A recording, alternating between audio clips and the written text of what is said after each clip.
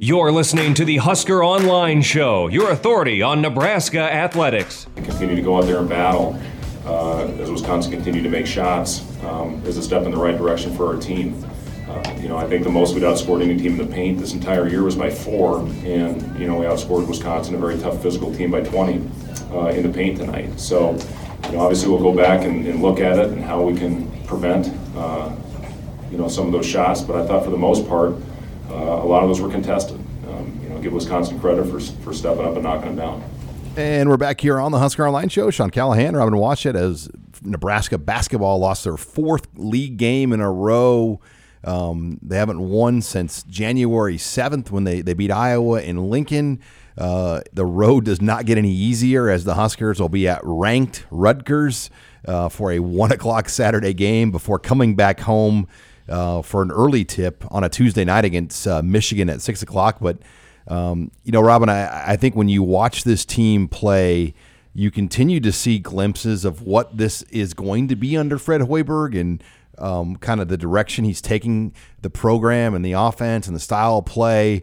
But at the end of the day, Nebraska still just doesn't have a fully loaded gun to compete 2 nights a week in the Big Ten Conference. Well, and you see it with just the defensive game plan that they have to use right now in league play, and that is pack the paint and do anything possible to prevent bigger, stronger front court players from dominating you at the rim and hope that the other team just misses three-pointers. And, that game plan worked to perfection against Iowa, and then it completely blew up in their face last time out at Wisconsin, where a mediocre three-point shooting team hit the most threes in program history against them, and basically eliminated any chance of Nebraska being able to keep pace in that game. And so that's just kind of where they are right now. And you're right, and I've said this before, that this season is less about wins and losses than it is incremental baby steps of tangible signs of development,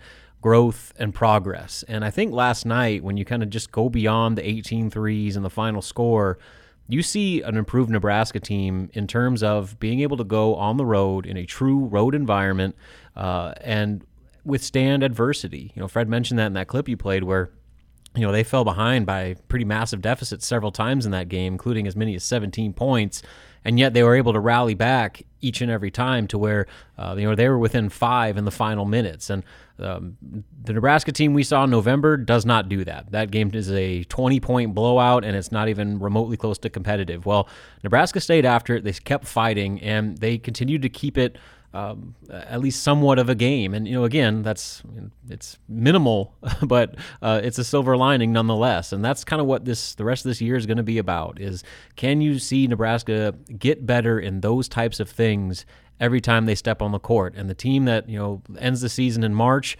how much better are they going to be as a overall complete team than the one that made their debut in that loss to UC Riverside? And right now, I think we've seen a lot of progress already, but obviously still a lot of work that needs to be done over the next couple months. You're listening here to the Husker Online Show. Yeah, Robin, you look at Cam Mack and just the moments he makes really good players in this league look bad at times, but then he'll take a really bad shot out of the offense. Mm-hmm. But some of the plays he makes, the passes he makes, they give people, no matter who they are, trouble. Deshaun Burke attacks the rim, makes plays that we haven't seen guards consistently make over the years at Nebraska. So there is something there with a few of these pieces, but just not enough. Yeah, and especially with their lack of post depth, that's going to put them at a disadvantage each and every night. But in contrast, in that Wisconsin game, Nebraska was a far superior athletic team.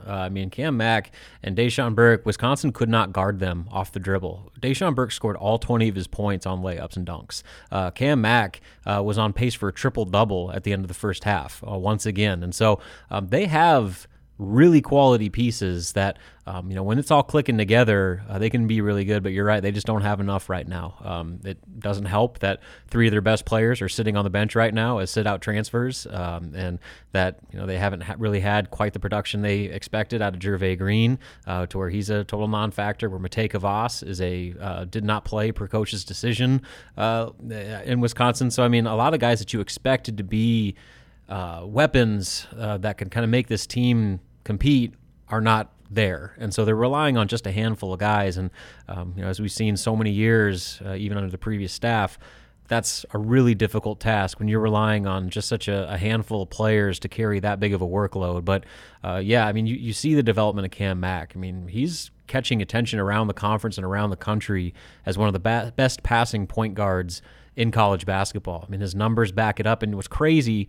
is right now he's on pace to finish with the second most assists in a season in Nebraska basketball history. He's going to have over 200, and Brian Carr has a record with 230-something. So, he's kind of at an unprecedented rate right now, and he's doing so with a team that is shooting about 50% at the rim. I mean, think about if Nebraska could convert layups and knock down open threes, what those numbers would look like. And so that kind of gives you hope that when you add more talent around them with those 3 sit-out transfers, with the junior college guys they have bringing in, and with whatever else they add with the 20 class, suddenly this thing could really start clicking. Because the perfect example, Thor Thorbjorn-Arsen, if you know how to play around Cam Mack, you will flourish. He will make sure of it. And so, again, as frustrating as things are this year, you just got to keep in the back of your mind that next year is going to look like a completely different team, and they're going to be far more prepared to hit the ground running at the start than they were this year. And Nebraska continues on this cycle of Tuesday, Saturday. They go to Rutgers this